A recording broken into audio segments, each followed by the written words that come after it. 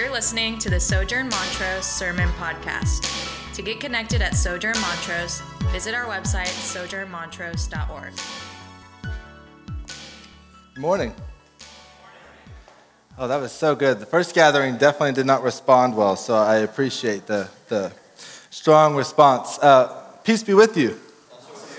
And my name is Chase Woodhouse. For those of you that don't know me, I am a pastoral resident at Sojourn Galleria. My wife and I and our kids, we were members here for about a year and a half. I was a church planting resident here looking to plant in Southwest Houston, and essentially, a very long story later, the Lord has called us to join really a replanting effort at Sojourn Galleria. And so I am now a pastoral resident over there, no longer seeking to plant a new Sojourn, but rather to help rebuild a pre-established Sojourn Church. So it's an honor to be back with you this morning and to come to this wonderful church. I have to say, for those of you that are new, that I don't know, for those of you that are kind of checking out Sojourn Montrose, I just want to encourage you that this is a wonderful body of believers led by good, faithful men who love the Lord, who serve y'all so well. You probably don't really know the ways in which they serve you, but I've seen it firsthand, and I just want to commend them to you. I want to commend this church to you. It's a faithful church that loves Jesus and will love you well and support you. So if you're here and you're visiting or you're kind of checking it out, buy in. Just come on in. Become a member. It's a wonderful place to grow in the Lord. So we are continuing the sermon series that Montrose is going through in the Gospel of Luke. And this story is one where we see Jesus come into the home of someone. Now, the first thing, when I started studying and preparing this text, the first thing that kind of came to my mind is, what do I do when I have a guest coming to my house? If you were to look over at my wife, don't do that, but if you were to look over at my wife, she would be smirking right now because she knows that I go a bit crazy. I work really hard to prepare everything. I want everything to be nice and perfectly in its place, whether it's an acquaintance, somebody that we just met, whether it's a good friend that we've known for a long time, or even a family member.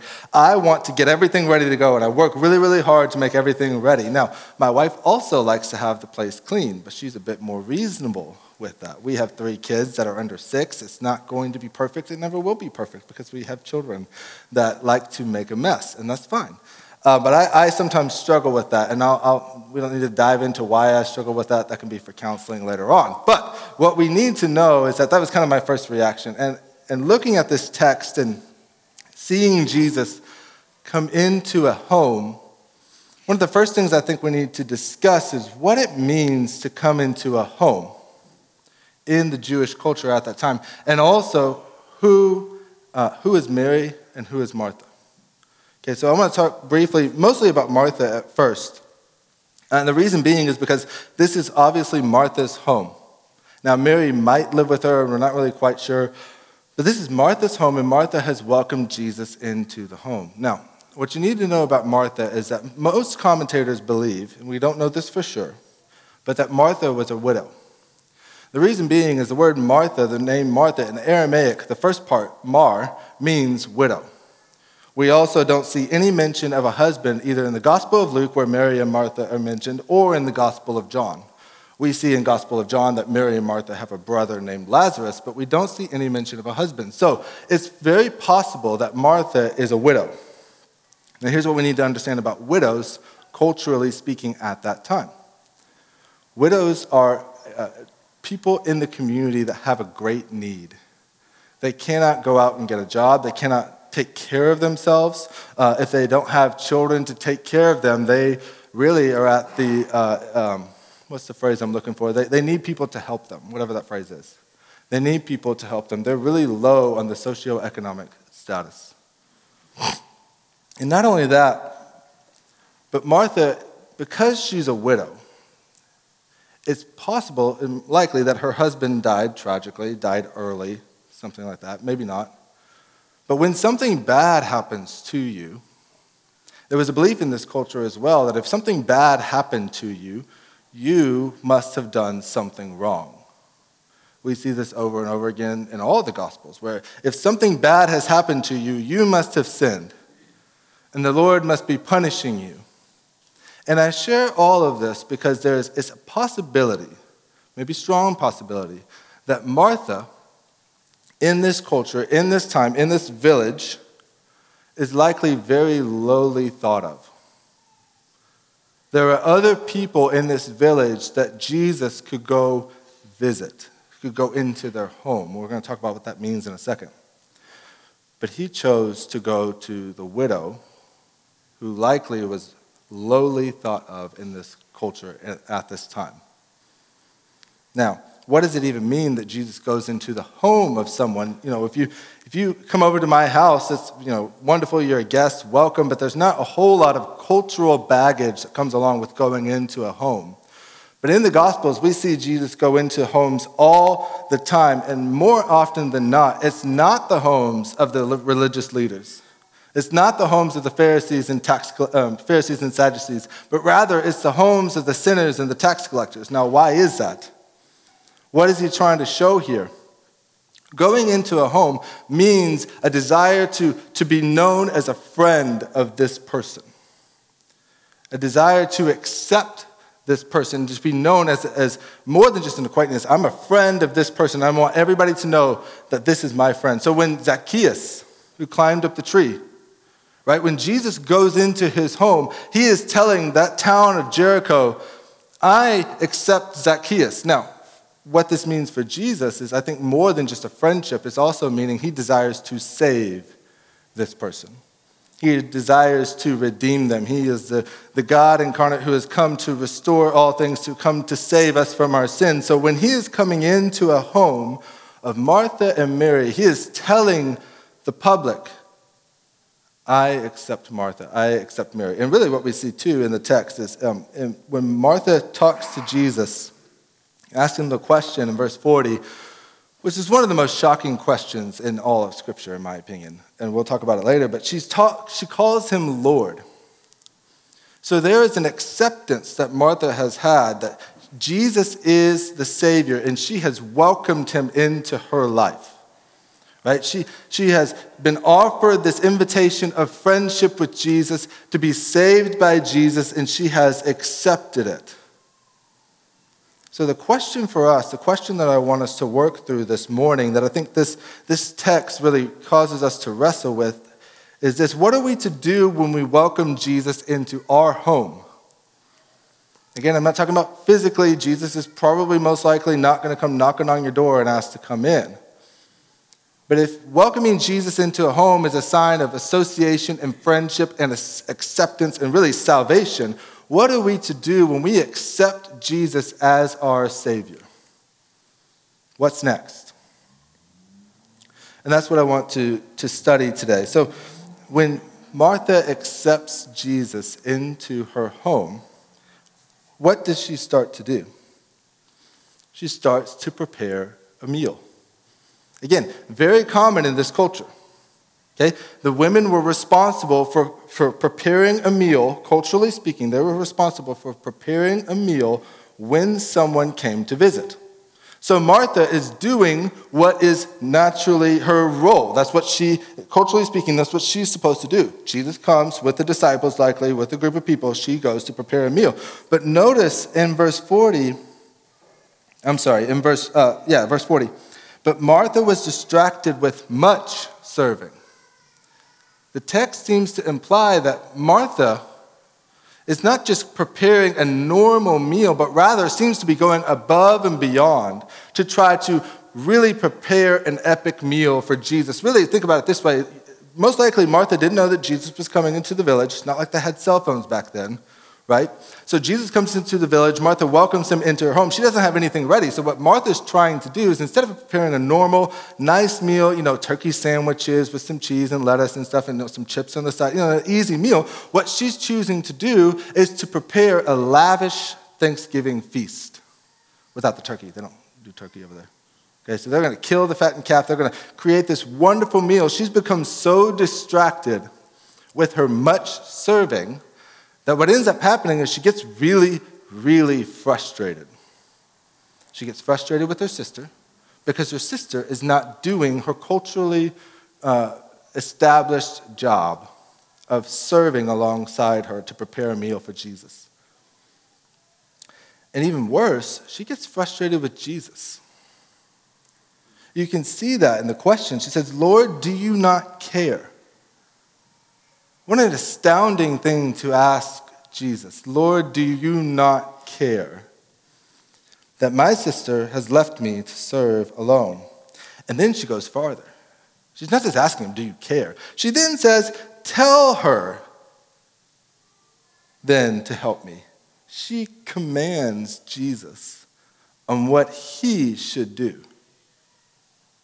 Okay, so something's off here with Martha. Jesus has come into her home and has issued a very obvious and public statement of friendship, of acceptance. And what Martha is doing, she's getting frustrated with her sister and with Jesus. Man, there's too many names sometimes. She just gets frustrated with him. Now, Jesus, his response is beautiful. Because when he says in verse 41, the Lord answered her, Martha, Martha. It's called a double vocative in the Greek. And what it's trying to convey is emotion and care. Jesus says it to Peter, Peter, Peter. When he sees when Paul sees Jesus on the road to Damascus, he says, Paul, Paul. It's a way of conveying emotion. Jesus cares for Martha. He loves her. But he offers her a gentle rebuke. Martha, Martha, you are anxious and troubled about many things, but one thing is necessary. Just one. Mary has chosen the good portion which will not be taken away from her. So Martha has welcomed Jesus into her home. She's trying to serve this amazing meal. She gets frustrated with her sister and with Jesus. He says, Jesus, get my sister to come help me. And Jesus is saying, look, Martha, you're so troubled and anxious. You're missing the one thing that is needed. You're missing the good portion. See, what Mary has chosen to do is to accept Jesus and come and sit and learn from him. But Martha feels the need when Jesus has come into her life and into her home to begin serving Jesus.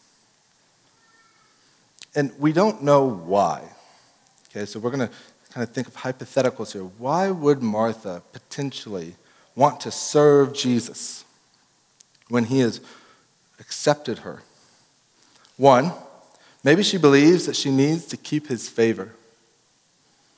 Maybe she believes that if Jesus really knew who she was, if he really thought through the idea that she's a widow, likely in the culture deemed to be a sinner, and she probably knows her own internal struggles, and maybe she's wondering, I don't know if Jesus is going to stick around. Maybe I need to serve him in order to keep him happy with me, to make sure that he continues to like me. If he really knew who I was, he wouldn't stick around. Or maybe Martha is feeling that she needed to pay him back. Jesus has just blown the doors off the cultural understanding of who should be accepted by a rabbi, let alone the potential, and we know to be true, Messiah. Martha has been accepted. And so maybe this grace is scandalizing, and she feels like, I got to pay him back. I got to do something for him to make him feel like I love him, to show him that I'm appreciative. I need to prepare this awesome meal for him. Or maybe she believes that now that she has been accepted by Jesus, her responsibility is to go out and serve him. Right? The King, the Messiah has come. He's accepted me. Now it's my job to serve him. It's my job to take care of him. It's my job to do all these wonderful things for him so that he's happy with me. And if we're honest with ourselves, I think we also struggle with this. Because if you are a Christian, Jesus has come into your home. You have accepted him as your Lord and Savior. He is sitting in your living room. And maybe what happens is this. Maybe you think you need to keep doing all these religious actions in order to make sure Jesus still likes you tomorrow. Maybe you think you need to go and pray a lot and read all the Bible, learn Greek and Hebrew so that you can really read the real language of the Bible. Maybe you feel like you need to be a parish leader. Maybe you feel like you need to be an evangelist. You do all of these things so that you can make sure Jesus likes you, because if he really knew the real you, if he really saw that, he wouldn't want to be with you. He would leave. Or maybe you feel like you need to pay him back. Maybe you feel like grace is a loan. Now let me say that again. Maybe you feel like grace is a loan, like a bank loan. He is giving you grace, and now it's your responsibility to pay him back. Maybe that's what Martha's feeling. Maybe that's what you feel. But grace is not a loan to be paid back. Grace alone saves. Grace alone by faith alone. So maybe you feel like you need to pay him back. Or maybe you believe that now you've been accepted by Jesus, now that he is in your living room, hanging out, watching TV. I don't know, that's weird, sorry. But maybe you feel like your job now is to go out and show him all the wonderful things you can do. See me, Jesus? I'm going out, I'm serving the poor. I'm going out and doing this. I'm doing all these things for you, Jesus. And what this heart in us is showing is that we've forgotten part of the gospel. Because the gospel is this: Jesus has come into your life not because you deserve it, but because you don't deserve it. Jesus has come into your life not so that you can pay him back, but because you couldn't pay him anything. Jesus has come into your life not because you've earned the favor of God, but he has freely given it to you. It's yours, not because of anything you've done. You're so broken, and I am so broken. There's nothing we can do to earn this favor. There's nothing we can do to keep it. It's a gift that the Messiah, the Savior, has given us. And how does he give it to us? He gives it to us through his death and resurrection. When Jesus dies on the cross and then 3 days later rises from the dead, he pays for our sin. He takes all the punishment that we deserve and absorbs it onto himself. He made him who knew no sin to be sin on our behalf, that we might become the righteousness of God. And when he rose from the dead, whenever he comes to you and you receive in faith his free gift of salvation, he is yours forevermore.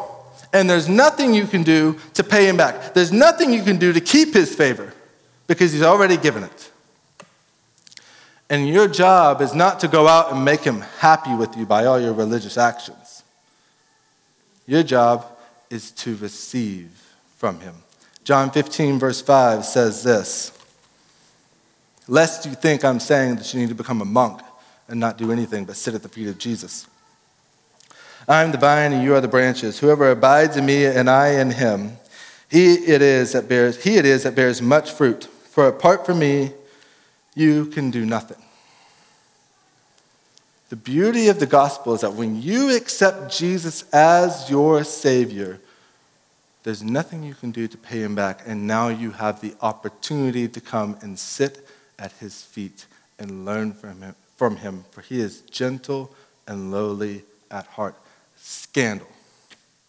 It's absolutely scandalous that is what God wants from us. Rachel told me yesterday as we were driving home and I was processing the sermon that this reminds her of Peter. Before Jesus died, Jesus comes to Peter and decides to wash his feet. Peter's like, "No way, dude. You, the God who created me, who is in charge of all things, wash my feet? I should be washing yours." And Jesus says, "If you don't let me wash my feet, you can have no part with me." The scandal of grace is that it's grace. It's freely given. There's nothing you can do to pay it back. So what Martha is doing, she's becoming so distracted, so worked up, trying to please Jesus, when Jesus is just like, "Please come sit. Come sit and learn from me. Let me serve you." Now, I want to talk about Mary briefly, because I think there's some likely people in this room that have not actually welcomed Jesus into their home. What I mean by that is maybe you're not yet a Christian. Maybe you're exploring Christianity and you're thinking about all the wonderful things that you're hearing about Jesus.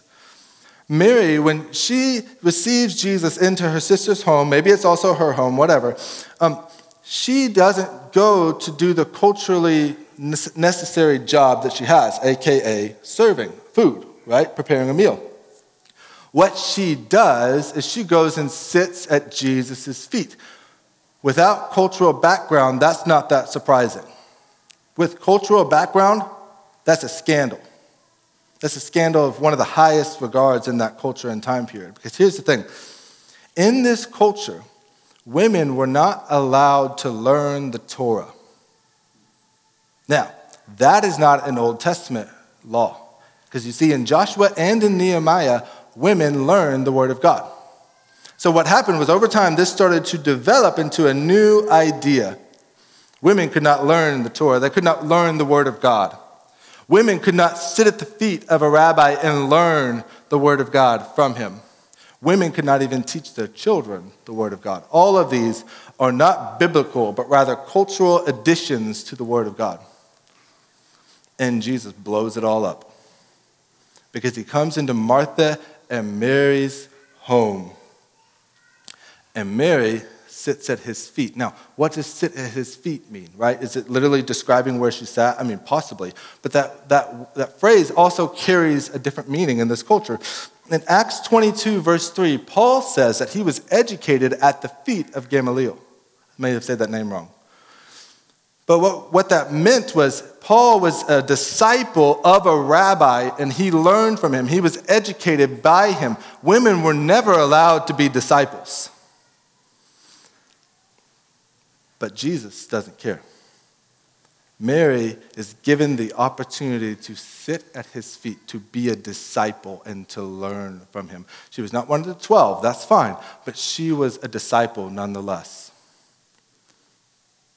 And here's what I think can happen to us. Mary could have listened to all these cultural and really satanic lies and not received the free gift that Jesus was offering her, to sit at his feet and to learn. And I think that maybe some of us do the same thing. If you have yet to ask Jesus into your life, maybe you're believing this idea that in order to sit at his feet, you're going to have to clean yourself up. You're going to have to prepare your home, in a sense. I can't accept Jesus as my Lord and Savior because I've got too much going on over here. I've got these sins that I need to fix up first. I've got to do these different things in order to then receive him. Mary doesn't listen to these lies. She comes and sits at his feet because Jesus has come to her and offered it. Jesus is coming to you right now, and he is offering the free gift of receiving him and having him in your life forevermore.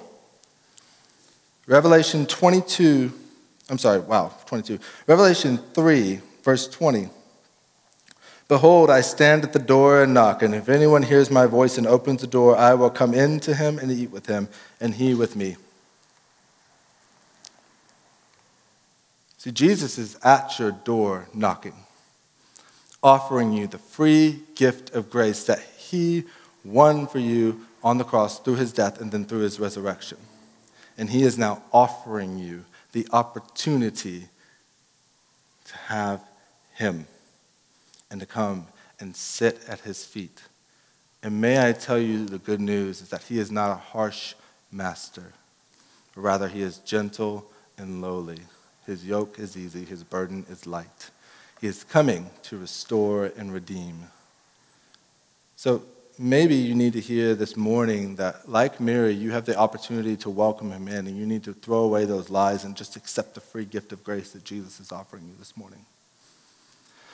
But in all of this, what are we to do when we welcome Jesus into our lives?